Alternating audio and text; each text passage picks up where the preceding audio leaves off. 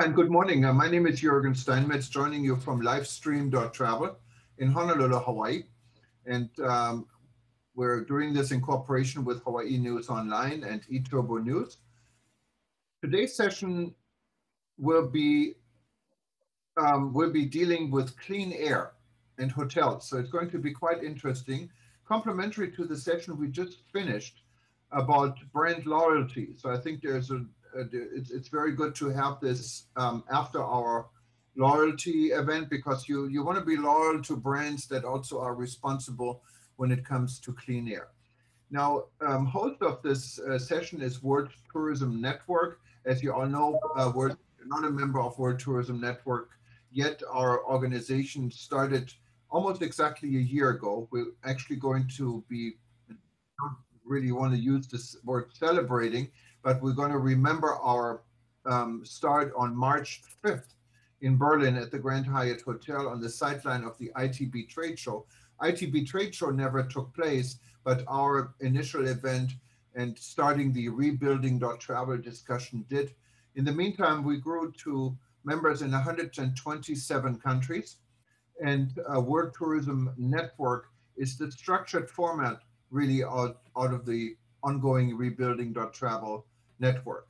If you're not yet a member for World Tourism Network, simply go to WTN.travel. If you cannot remember WTN, we're also at worldtourismnetwork.org, either way, and sign up. We'd love to have you either as a member or as a free observer, so we can invite you to upcoming live events and you can be part of this discussion. We have many interest groups for experts in various fields, and we welcome you to be a part of any interest group. I want to recognize actually Professor Snow White, I call her, in Serbia. Welcome, and she actually runs our educational interest group. So you will hear more about what the educational group is doing also at our event on March 5th. Also, before we get started, wanted to remind you we have two more exciting events coming up in February, and this is only 2 days left. Tomorrow, we're going to hear from our interest group for WTN about wedding and honeymoons, and it's an event what is very interesting to attend. So don't miss this. You can still sign up at worldtourismevents.com. And then the next day on Sunday, we'll be going to Africa, and we're going to have our greeting session where Africa greets the rest of the world together with the African Tourism Board and Cuthbert Nkubi. That's going to be on Sunday. And then we're getting into the next month, and ready for our March 5th anniversary for the rebuilding.travel. Without further delay, and before maybe Peter can introduce our guest, I wanted to give the microphone to my co-host, Peter Tarlow. He's joining us as always in Texas. I don't want to ask him how the weather is. We always do this, but it's too early, you know. I guess it's late. It's already afternoon where you are. But anyways, Peter, hello. Unmute myself. There I go. Yeah, no, the weather is it's good here, so not much to discuss. But I do think we have really important topics to discuss, more than the Texas weather, which last week made more news than it ought to have. But the whole issue of pure air in people's hotel rooms or in conference centers or wherever people gather. And this is really an essential part of tourism security. We tend to take it for granted, but it really should not be taken for granted, because without pure air, everything else falls apart. People certainly, they get sick, they can't breathe, they don't want to come back. So I have behind me as a background today, it looks like a forest fire from California. And I did that on purpose because I wanted people to, again, emphasize the importance of clean air. And without that, tourism really cannot go through. We're seeing this, the issues in airplanes, where they're talking about new filter systems. We're seeing this in the need for hotels, for conferences, for schools. One of the big issues that's now facing many parts of the world since COVID has come through is, do you have proper air filtration systems in the public schools or in any school building. It doesn't have to be public, it could be public or private. But all these are interlocked and they're one of the building blocks of life. So we need to have pure food, pure water, pure air. And without that, nothing else goes forward. So today our speaker, Alan Wozniak, I hope I got your last name correct there, is going to begin to present us all of the needs of what his company is doing and the science behind the need for pure air. And that will lead into hopefully a really good discussion about the interaction between tourism and good, breathable, healthy air. So Alan, the floor is yours. Make sure you unmute yourself. Perfect. By the way, speaking of tourism, I'm from the Tampa Bay area, which has many beaches along its shore. And we were rated by the, I'm not sure what tourism group, but we were rated the #1 beach in the world. Second was, I think, Honolulu, Jurgen, where you're from. So yeah, tourism is big, and that was heavily promoted. And obviously, being in the in this region, we got chosen as a as one of the top beaches.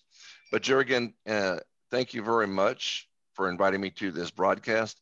I'm going to start with this was a news update recently by Honeywell, and Honeywell stated that the results, this is a global survey that was done, the global study on workers' perception and feelings on health and safety of their workplace, which includes hotels and airports and buildings.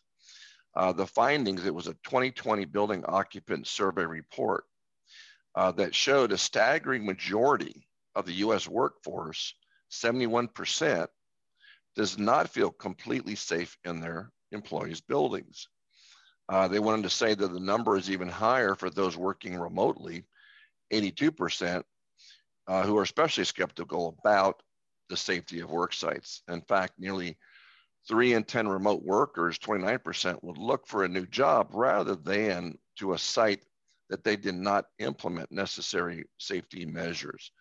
So that's staggering. I mean, that kind of statistical data, people going back to the workforce is critical. And how do you obtain good indoor quality? You have to start with defining what is good indoor quality and how can we as an environmental consulting firm or anybody convince those that are going back to their buildings or hotels, their office spaces and so forth, feel comfortable and confident that the building is safe. And I allude to a analogy, which is a medical one, that if you or I or anybody weren't feeling well, the first thing we would do would be to visit our doctor. The doctor would go through a battery of questions. He would go, or she would go through a battery of tests, define what the problem is and where the hurts are, and then provide a prescriptive recommendation on how to get better. And that's a standard that's done millions of times a day across the globe. Unfortunately, in this pandemic, what happens is oftentimes most companies, they don't understand the dynamics of the building and what makes it sick or COVID issues. And they throw basically products and chemicals and other types of solutions at the building. And I've asked contractors, well, how do you know what you do is in fact working and working effectively? And they hesitate for a few seconds and, well, the light's working. And I'll rephrase the question and say, no. How do you know that what you are doing to the building, which is you're telling them that you're improving the indoor quality, how do you know that it's working and clearing the air? Same blank, face that they have, and they don't have an answer.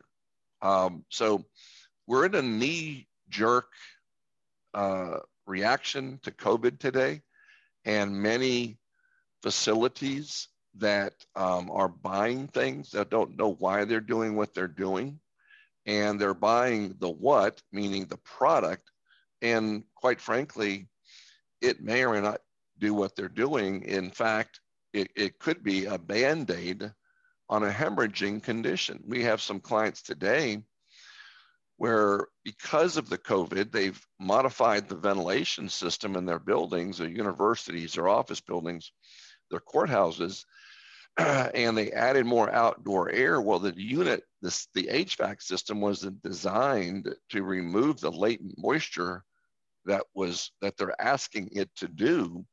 Subsequently, weeks and months later, they're finding a microbial nightmare inside the building with mold on chairs, on walls, on doors, on furniture, etc. So a lot of the issues that we're faced with need to be effectively diagnosed. And using the analogy of the doctor, we would be very apprehensive if we went to that same doctor and he says, "Hey, Jerrigan, I know what's wrong with you. Let's," without asking any questions, without taking any tests, and said, "Let's go. I'm going to perform surgery now." You would say, "Well, whoa, time out. What's wrong with me? Where's my questions? Where's my battery of tests?" And you would run out of that office as fast as you could, right? That would be a normal response. And that would be a form of malpractice. In the case of indoor air quality, our suggestion as a consulting firm is to first diagnose the building like one would a patient. Understand what is good indoor quality, understand what the baseline conditions are. Once those baseline conditions are developed, whether it's a hospital, a school, a hotel, whatever the condition is, then one can provide a prescriptive recommendation as to how to get better. Does that make sense? Yeah, no, absolutely. That's absolutely typical medicine that you would want to do. So what you're basically arguing is that you are presenting yourself as doctors of air quality. Correct. That's a nice way to do it. And I do want to emphasize, when you use the word indoor, you're talking about indoor air, indoor ventilation. Absolutely. Yes. Indoor, yep. I wanted to make sure everybody understood you're referring to air quality indoors versus air quality out of doors. Absolutely. Big difference. In fact, people will say, well, let's go outside and get a breath of fresh air.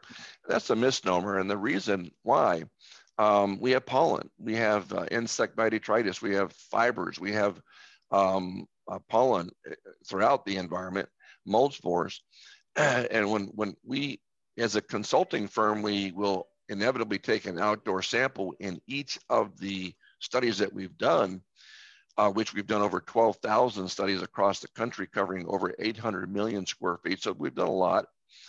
And the outdoor air will be about 100 times worse than the indoor air. Yeah. And you say, well, why is that? How is that? Well, think about it.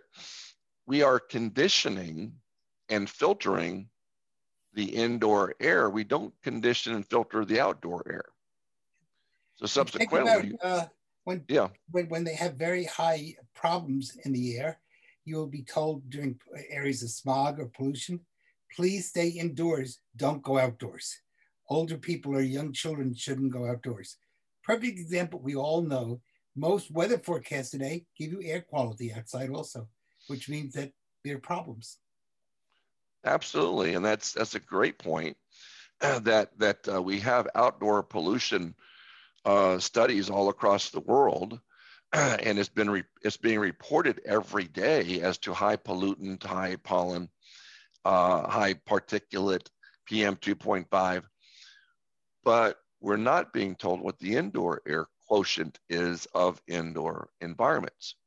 And it's critical, the fact that we breathe, thousands of gallons of air a day per person. That's a huge amount of air that we are breathing, whether it's good air or bad air.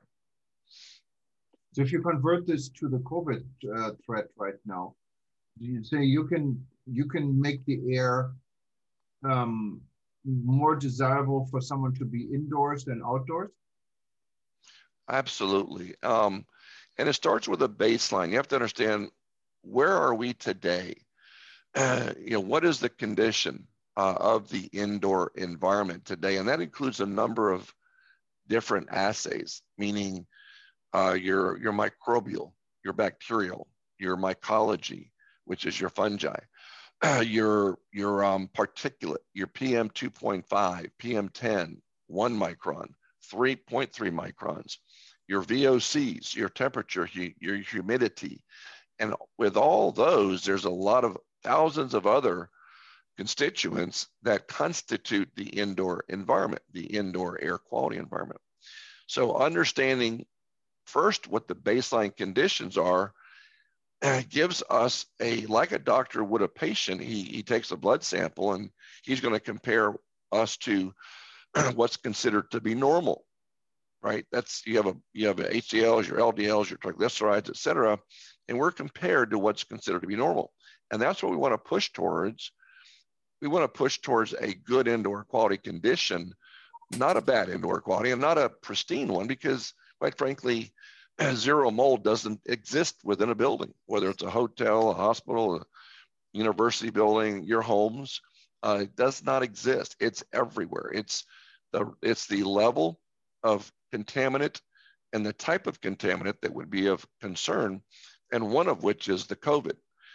Today, many labs, including ours, in fact, I think our lab was the first lab to provide that, but we provide sampling for COVID-19 in air, as well as surfaces via an RNA PCR method.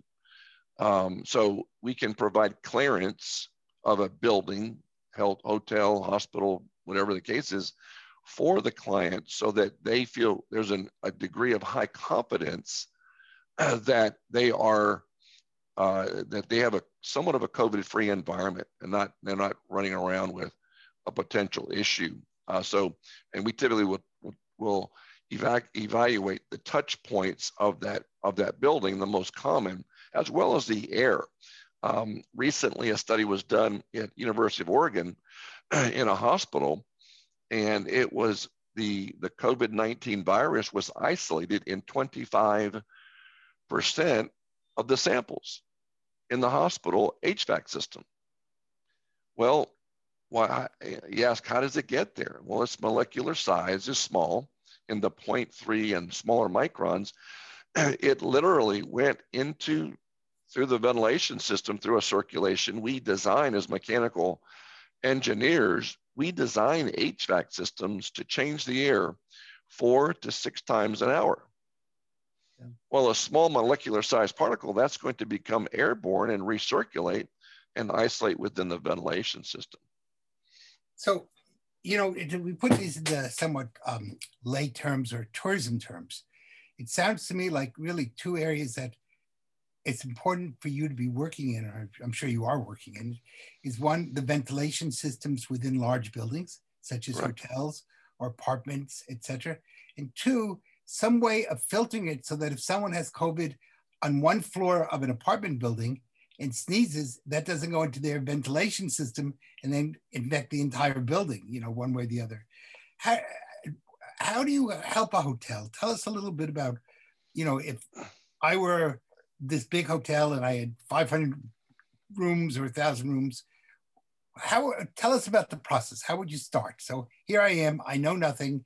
I know that I have to protect my guests, and there I am. And I call you in.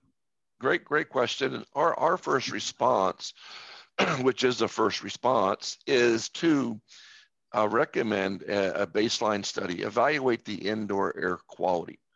And the reason we would want to do that primarily is we want to make sure we're not going in and trying to address a singular event, meaning a COVID, and have a hemorrhaging condition in our hands, and we've only addressed the COVID. An example, there was, a dormitory that we went into, actually addressed the issue, found some significant concerns, building envelope-wise, HVAC, Um, the indoor quality conditions were less than acceptable, though the university decided to just put in some portable air purifiers, and that's obviously at their discretion. So in our situation was, you've got a hemorrhaging condition here. You need not just to put a Band-Aid on it. Let's look at it as a more holistic approach. We get a call 2 months later, and guess what? Two or three of the students came down with a microbial lung infection, and they needed to, in an emergency, which cost them more, fix the problem that was there. So, Alan, I'm just taking it at a very simple level. It sounds to me, but listening to you, what really large buildings such as hotels or public buildings need to do is have you come in before there's a problem. So Right. that you have a baseline prior, just like when people come in the world of medicine, the doctor really wants to see you when you're well, not when you're sick. Because when you're well, that gives the baseline to know what's wrong and begin the diagnosis. So it sounds, using that medical analogy, the first thing we want to think about is having you come in, or whomever, for a yearly checkup, a yearly inspection before there's a problem. Then afterwards, have you come in to try to diagnose that problem, and then from there come up with solutions on how to fix the problem, but not make matters worse, because that could be the other side. When you're trying to fix one problem, you may end up with another problem. Is my simplification of your world make any sense? Yeah, no, absolutely, it's spot on. In the case, if to get into the corrective features, obviously we would start with a baseline to determine it, like the doctor would the patient, what their baseline conditions are before a prescriptive recommendation. But some of the prescriptive recommendation could look like this. For example, you want to first, if they're there, you want to neutralize pathogens. Second, you want to use proper, effective purification technologies. Quite frankly, there are thousands and thousands of new technologies that are out there that are totally unproven. But you look, unproven. And though the brochures that they use to market themselves will show you that it does COVID, removal, it does HEPA, this and this, and it's totally bogus. Right now, there's such a wave, I call it the wild, wild west of indoor air quality. There's so much out there that it's to the layperson, it's totally confusing. We as a consulting firm have consulted to hotels and school districts and whatnot to dummy it down, because they're so overwhelmed with so many things and products. And there are a lot of good products. There are a lot of bad products. In fact, we have a unique advantage. We have a lab in-house and a chamber. And that chamber testing, we actually have clients send their product to us to perform what's called an efficacy study. And we inoculate the room with known pathogens and allergens and particulate, and we determine what the kill rate is in time of that particular product, and it kill what it says it does. So we've been super busy in that side as well. But the use of quality air purification technology is critical, and there's many things like HEPA filtration. There's needlepoint bipolar ionization. There's charcoal filtration. There's antimicrobics that are used, and electrostatic precipitators. There's just a lot of different types. But like a doctor in a patient, the doctor's going to prescribe a specific solution, and not all air purifiers are going to be the best fit for the particular client. So again, I think you hit an important point that maybe needs just a little bit of clarification for the layman. Mm-hmm. And that is that you listed all these various techniques that can be used. Now, if somebody came up to me and said, do you want to use charcoal filtration or this filtration and that filtration? I would kind of look at them dumbfounded because I really don't know the advantages and disadvantages.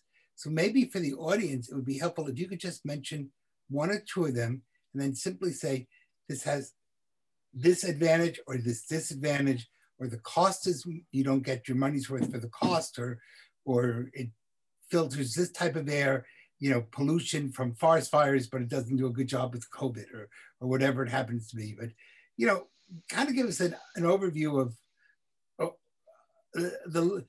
what we call filtration for dummies. You know, in other words, make it easy for people to understand what you're saying. Well, a good point. Three of the main ones that you will see quite often, and again, there's so much variation with each of the three, but one is HEPA filtration. We probably have all known what HEPA filtration is. That's the highest level filtration one can purchase, though if you were a homeowner or a hotel or a business owner, the air purification unit you would have to have it mechanically designed effectively because it's so dense. I mean, you're talking about a 12-inch filter that has thousands of square feet of filter surface area that will restrict the airflow going in the building. So, you know, you may have put that in, but you're going to cause a secondary problem, and you're going to be burning out motors at a rapid pace. So there's a cause-effect relationship. There are a lot of good HEPA filters in many products that are extremely useful, but you have to make sure that they are true HEPA filters. Another one is needlepoint bipolar ionization. Basically, again, that's a lot of words. Yeah, needlepoint bipolar ionization, NBPPI. And what that is basically it's just shooting naturally. If you were in the mountains, the normal level of ions in the air, positive and negative, would be about 1,000. As you get closer to the city, you might be in the 400 to 500. As you get into a building, you may be 5, 10 or less. And ions are good because they're attacking any pollutants that are in the atmosphere. So what the objective with needlepoint bipolar is to produce them naturally or unnaturally in an electric field within a box, air purification box, or using the air handler as the air conveyance mechanism, and to produce those in large quantities, literally in the millions of ions. And because the pollutant level in buildings are so significant that you want a lot of ions. And ions don't last. They last for 15 seconds, and they'll either attack something and move it on or kill it, or they'll pass on. They'll die. So the needlepoint is very good, but again, it has its limitations, like HEPA does. And to be frank, there's no silver bullet. There's just not one product that's going to solve all your issues.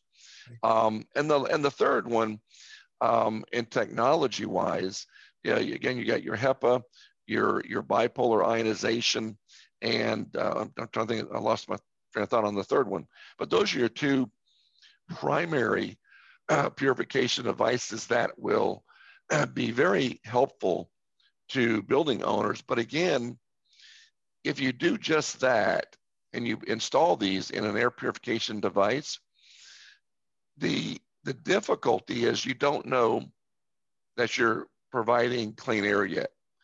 An example, excuse me, if you have a ventilation system that is extremely dirty, and we are unfortunately in a deferred maintenance, 20-year deferred maintenance environment. It's bad. I mean, we've been in buildings and hospitals and schools and hotels that, they just haven't, they just haven't, because of not anybody's fault, but just because it didn't exist. And so if you have a ventilation system that's super dirty and is moving air 4 times an hour, 6 times an hour within the building, that air purifier you got in the corner of your room is doing very little good to fix the problem. It'd be like taking aspirin for cancer. It's not going to work. Or it'll be limited. It might be a limited value in a short period of time. So those are things that the technology with air purification systems are very critical to producing a good indoor environment. The other we just touched upon is the hygienic cleaning of ventilation systems. Again, notorious for not being maintained. We're dealing with so many buildings. I mean, think about what we've done, 12,000 buildings over that in the last 36 years, over 800 million square feet. That's a boatload of buildings. And we have firsthand experience, what I term being in the bowels of the building. And we see what's going on.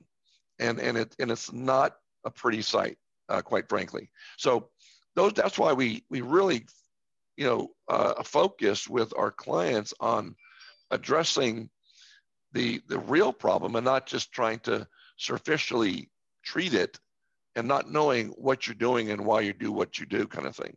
Yeah, and most of us, of course, this is a very unknown territory for most of us. Usually the average person knows in your home, you change the filter for your air conditioning once a month, and that's what they know. So if someone were coming up to you, what would be 3 wise questions that a person could ask an expert like you that would make sense and be understandable? Are we referring to more on the hospitality side, or? Let's talk about hospitality, because this is we broadcast toward the world of hospitality. So I'm a hotel owner, a restaurant owner, or an amusement park owner, whatever it happens to be. I own a convention center, and I call you in and I say, I don't know, but I think there's something wrong, but I don't know what questions would you hope that I would ask you? If I understand the question correctly, the questions I would ask is, what have you done? If I'm the person coming into the business, and I want to know what have you done to better the indoor quality? Is that the? I know. How about the other way around? In other words, you're coming, you're going to talk with me. I'm the owner of the hotel or the restaurant, and I say to you, sir, I think we should have you here, but quite honestly, I don't know what to say. If you were my guide, you were my person whispering in my ear, what questions would you whisper into my ear that I should ask an expert like you? Well, in order to, obviously the key factor would be, are you concerned with the existing condition of your facilities? What steps have you taken in order to provide the assurity to your guests that you are providing high quality indoor air? What mechanisms are being procured to manage the indoor quality over time, and not just today or last week or last month, but today and yesterday, today and tomorrow? So those would be some of the questions I would be asking the business as to, what are you doing today that's going to make an effect on the building? Because at the end of the day, today in today's society, what's happened if we don't adhere to new standards of practice, and I say, there was a standard of care yesterday, and post-COVID, there's a new standard of care that's changing almost daily, as you can see with CDC protocols and others. But at the end of the day, what's going to happen is the result will be litigation risks, because the question is, what have you done to provide a safe working condition? And if you don't have clear, concise, specific answers, of protocols as to what you have done, then the potential cost of litigation or potential lawsuits happening are extremely good. I believe this is going to be the, the next, ambulance chasers of, the legal profession. It's low hanging fruit. No. And yeah. No, and that's definitely a very good point. But I'm wondering if you see it. Of course, you laid out if you were a hotel owner or you own a building, their options. What about someone who lives in a building, someone who has a timeshare, or even I live in an apartment building, and God knows what the owner association is doing, in regards to air quality. How can I protect my closed environment? Are these regular air purifiers? Is it a good idea, or is it something that doesn't make sense? Or are there solutions on both spectrums, like as an apartment occupant or a hotel room occupant when you travel? There's something you should buy. And I saw these mobile type of air purifiers on the market before. Yeah, good question, Jürgen. A building is very similar to a home. It's conditioned, it's filtered, it has 4 walls, a roof. Just the conditions are a little bit different. One's being worked in and one's being lived in. At the end of the day, the indoor quality is the biggest concern. And how do you achieve that in a residential unit, or in this case would be a hotel room condition? I would start with looking at the ventilation system, seeing how that's operating. Is the unit running optimally? Rather than throwing in an air purifier, which may help, we don't know. But start with the HVAC system and its operation. If it's not running well, you're going to have microbial issues that you don't want, that will make COVID sound like like it's nothing. So you want to make sure that your ventilation system is running well. Number one is environmentally clean, hygienically. And the second one would be, look, what can I do to augment my HVAC system to increase the filtration of the unit? And there's ways to do that with added filtration at the central unit. You can't put a HEPA filtration in, but you can put in other devices that would be effective.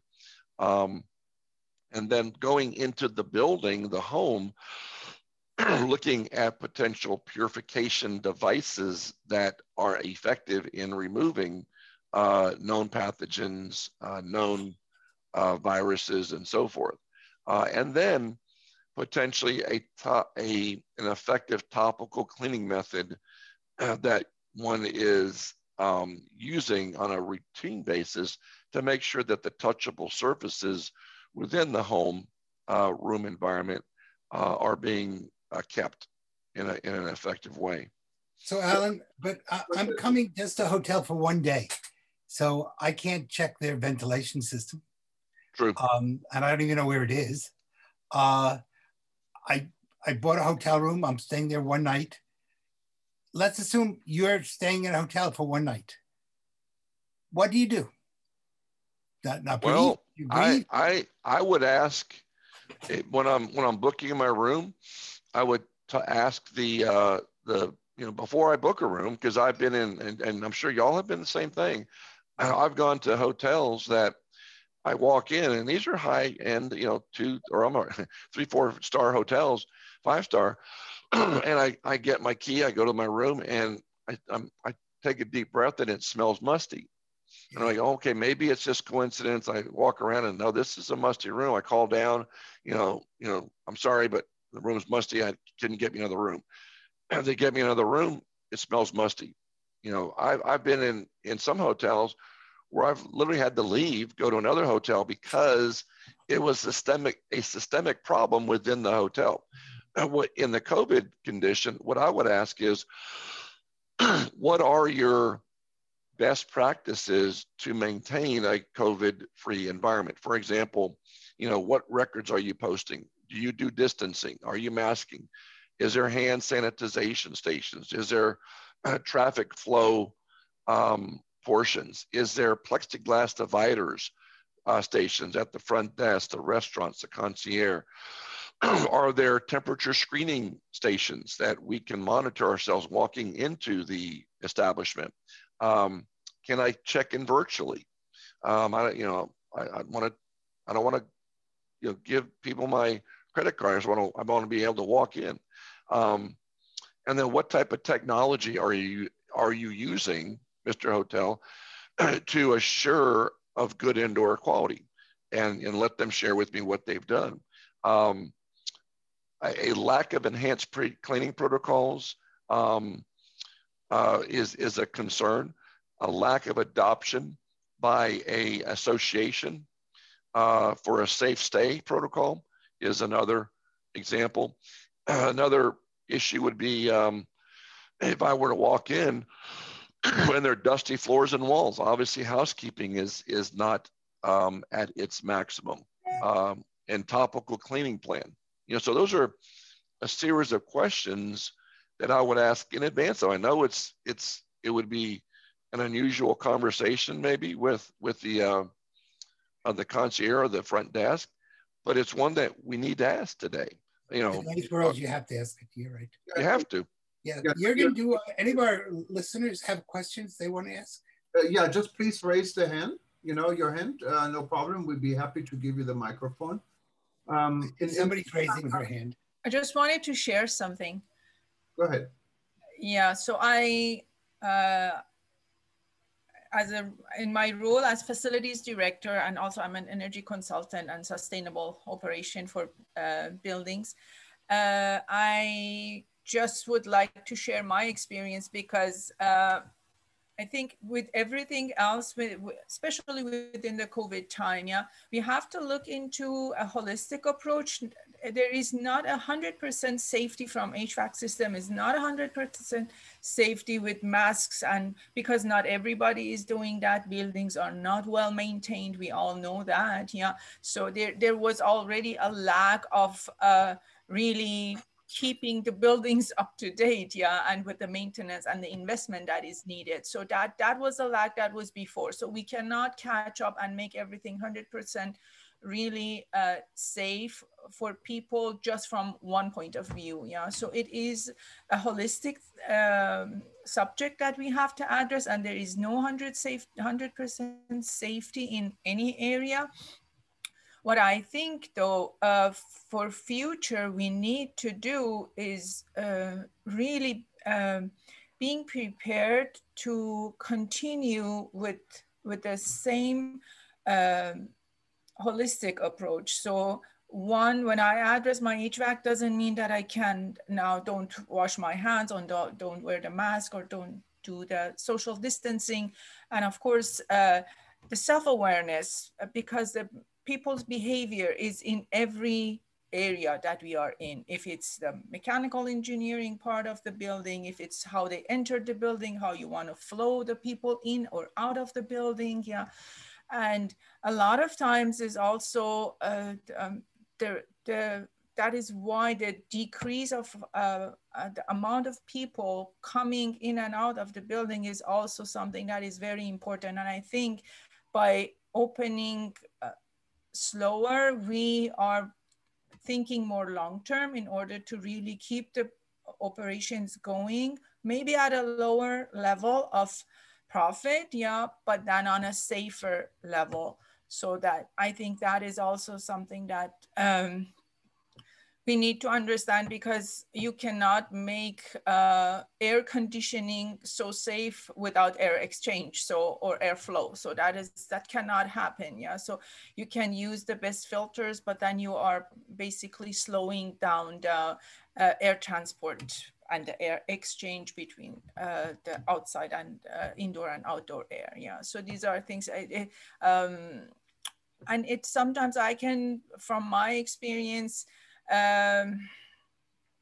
it's a kind of also shifting responsibilities. Who did that or who does that? But we have to understand that there is really not only one solution. There are a lot of solutions, and nothing is really will be 100% safe. So I think that is, and we really have to continue doing all of the aspects that we are doing for probably another year, so that everybody, and especially for tourism, I think as we are seeing that hotels are opening and travels are going forth and back, but the vaccination is not even at a 20% worldwide. Yeah, so that's a concern. Yeah, so I think this is something that we all have to really look in all areas and make sure that we continue doing what we started with. Yeah, and embrace the changes and improvements.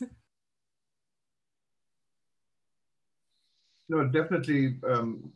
Gisa, some good points. Just Gisa has been on a lot of our events, and thank you for that. She's actually based here in Hawaii, and I think you are running a consulting operation for global energy, clean energy, and so forth. I see global citizens, right? Correct. Yes. Yeah. So yeah, thank you for that. I'm just wondering, you know, when you look through hotel brochures, for example, you see several rating systems why a hotel is 5-star or why a hotel is 4-star or 2-star. Do you think it'll be a good idea to add a rating system, or is there a rating system when it comes to air quality a hotel could adopt? So it's not only in saying, okay, we're a 5-star hotel because of our service, but we're a 5-star or a 3-star hotel because of the air quality. Are there any global standards or national standards hotels could adopt? That's a great point. And just to go back to a little bit to Gisa's statement, yeah, holistic approach to indoor quality is critical. That's our sort of our mantra over the years has been a threefold stool that it discusses energy, comfort, and health. And all three are critical, because if you focus on any one of the three, they tend to be, they may fail. So, you know, looking at that as a holistic approach is what we advise our customers all the time. And then yes, lowering occupancy is good. We're not too far from Walt Disney World, and they've taken that advice of, you know, 20%, 25%, as have done large stadiums. The Super Bowl is an example. Oh, by the way, we won the Super Bowl this year. Thank you very much. But yes, how was the air quality of the Super Bowl? The air quality, we were involved in that. We watched it like everybody else did. But actually, I was there. But my daughter had bought me one of those little placards of just my face. So I was somewhere in the building. I don't know where. But from that point of view, it was good. I survived it, I guess. I may be in the dumpster right now. But to answer your question, Jürgen, there are ratings, and it's being developed as we speak. Okay, go ahead. Sorry? No, there was some. But they are ratings, and the best way in 10 years ago or 5 years ago, the only way we could really give you a continuous rating, an effective one, would be to study the building every month, and that's expensive. You know, doing your baseline studies. Today, though, we have devices that one is called the IQ Guard, that is installed in the building, that manages temperature, humidity, CO2, VOCs, PM2.5, PM10, 0.3 microns formaldehyde, and a number of others. So that's a real-time, every 5-second monitoring device. And what that does, there are some organizations like Reset and some others, Well Building Institute, that they're coming up with ratings system that they're suggesting take that data and put it on the front, you know, a kiosk, if you will, and let people know that you are in a good indoor air quality building. That's a good way to manage that, but you have to monitor it. And you heard the old cliche, you can't manage what you can't measure. This is true today than it's ever been. Now, is there, and this is a very good point, and I think every hotel should consider getting such a system.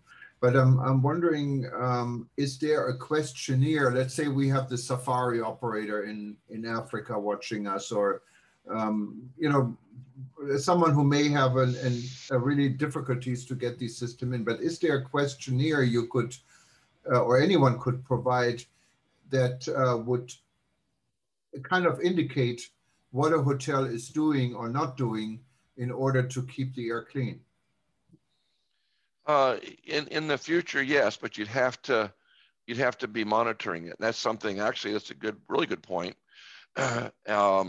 And to Gisav's point, that being able to go online, you're going to evaluate what hotel you want to go to, and if they have this, if you will, clean house, seal of approval, look to it, but it's in a green, yellow, red kind of condition.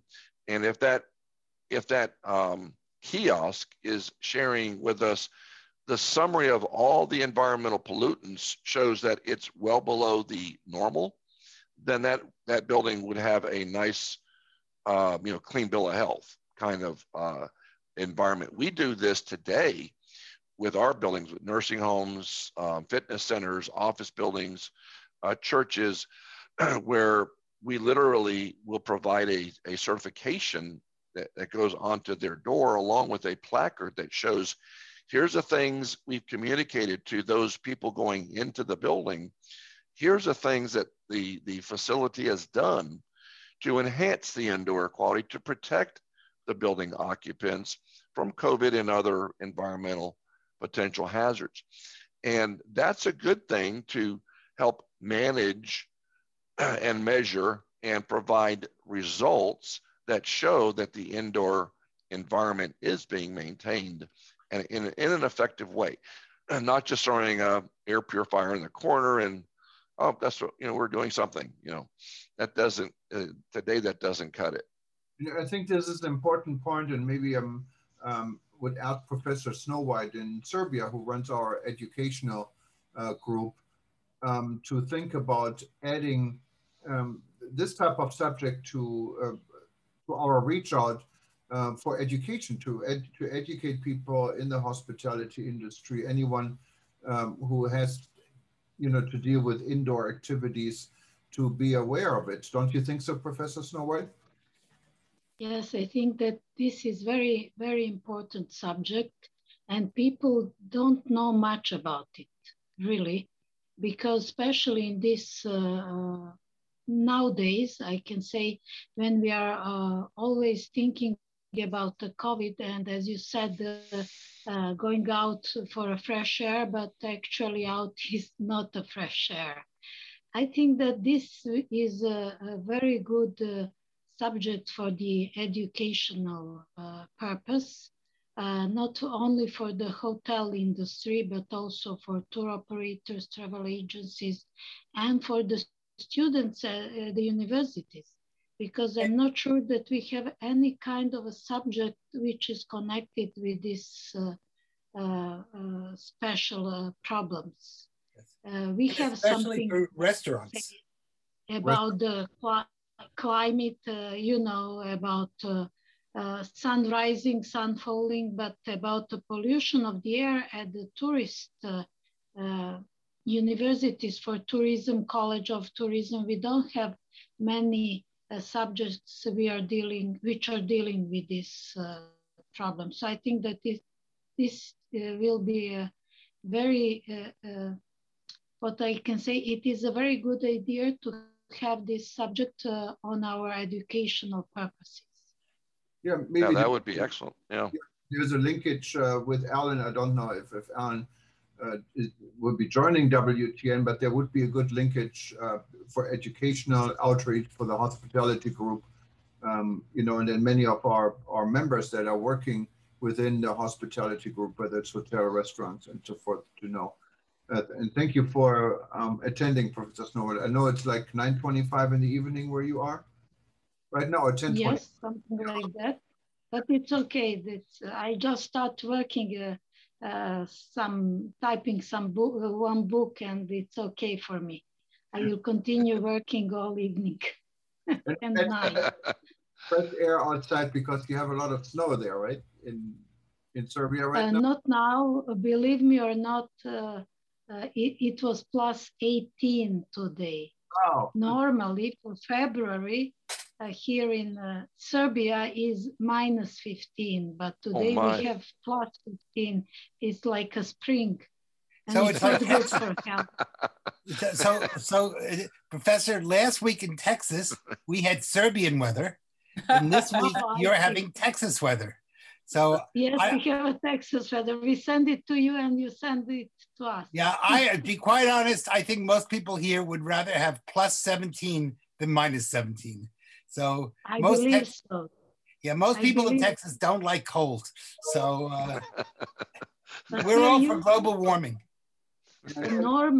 Normally winter starts here about, a lot of snow starts in November, middle of November until the end of February.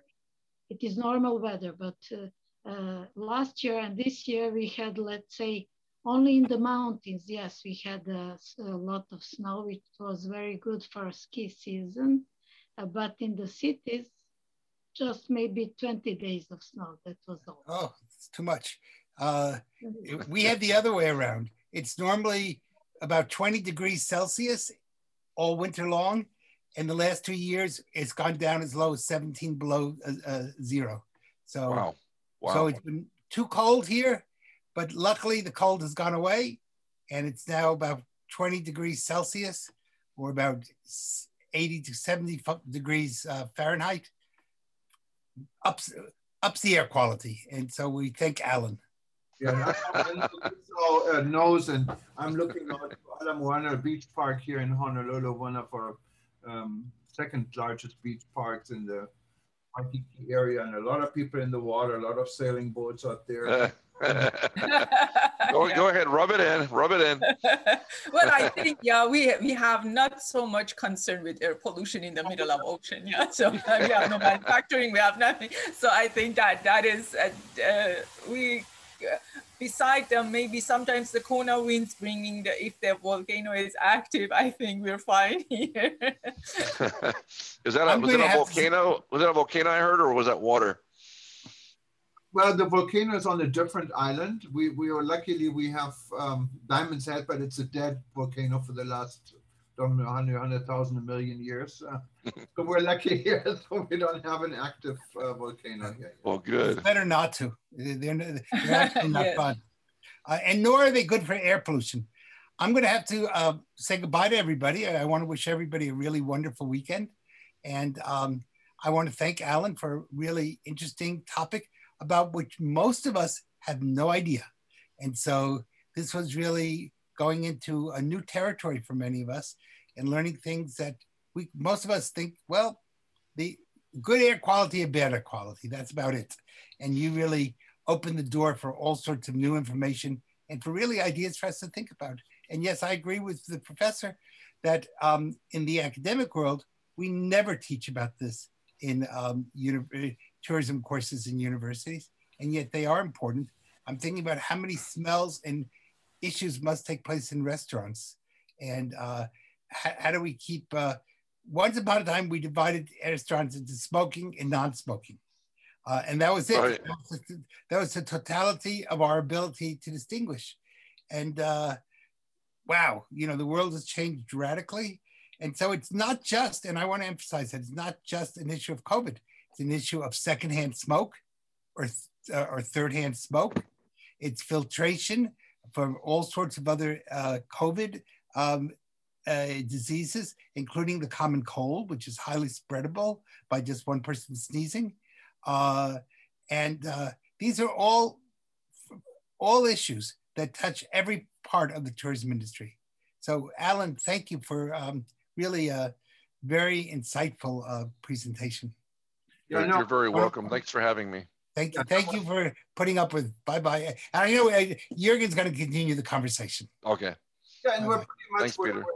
we just actually are already over time now, the first minute, but so I wanted to add to Peter's comment. This was very interesting, but if anyone has a question, you should raise it now or hold your peace, or you can do this also, of course, later. Feel free to email us, and we'd be happy to forward this also to Alan if there's any more questions. And I'm sure we're going to continue this discussion in our educational group and also in our hospitality group. And this and our other event from earlier, we're going to combine it in our archive for today. So you're going to see this playing on eTurbo News, live stream, aviation, and all our various channels for the next 24 hours, maybe even a little bit longer, because we're going into a weekend. And then it's going to be archived on livestream.travel and hopefully kept alive. Also a fascinating opportunity maybe to talk about it or the subject altogether at our anniversary on March 5th. So to see what we, how we can also include this subject. I found it very educational. And yes, Alan, I'm familiar with Tampa, beautiful area. I've stayed at the Grand Hyatt at the airport a number of times. I have good friends in St. Petersburg. And I think St. Petersburg was actually the beach. You mentioned what beat our Kailua Beach Park here in Hawaii a number of times. Sometimes we're number one, and sometimes you're number one. So it's both good. And it's a beautiful top area. 10 is top 10 is good. Either way. Yes. But I wanted to thank you and everyone else for joining us today, and it has been a pleasure having you as a guest, Alan, and thanks for your input, and hopefully we can continue this conversation. And I give you the last word. Yeah, thank you very much. I think it's an excellent idea, Professor, to look at adding a indoor quality segment into the College of Tourism. It's not going to go away. They need to understand, it's a whole nother world out there, and we've all seen it with buildings being closed down, restaurants, hospitals, schools, universities, and it unfortunately, it's not going to go away anytime soon. So I think educating is critical. We are a very heavy proponent, whether it's myself or some of our doctors on staff or building scientists. We would more than happy to help build a curriculum in any College of Tourism's unit. We have actually written Dr. Sahay, who is our Director of Lab Services, co-wrote a chapter in a college manual book that is purchased internationally on indoor quality and what is baseline conditions. So this is in the College of Microbiology of some universities. So those are things that we would love to help out. I think, again, education is critical, and whatever we can do to help facilitate that, we're here. And Jürgen, to your comment, if someone can send me information on the WTM program, we would be interested in joining as an organization. Perfect. Yeah, we would definitely welcome you, and I'd be happy to send it, or simply go to WTN.travel and click on join, and we'd be happy to get you into the group, and then talk to you also in the future with upcoming sessions within some of our more engaged interest groups. We're actually just forming. I mean, you have to know WTN, even though we're 1 year old in our rebuilding discussion, but as an organization, we only existed since December 1st. So we're brand new, we're building this, and people like you are essential for this global discussion.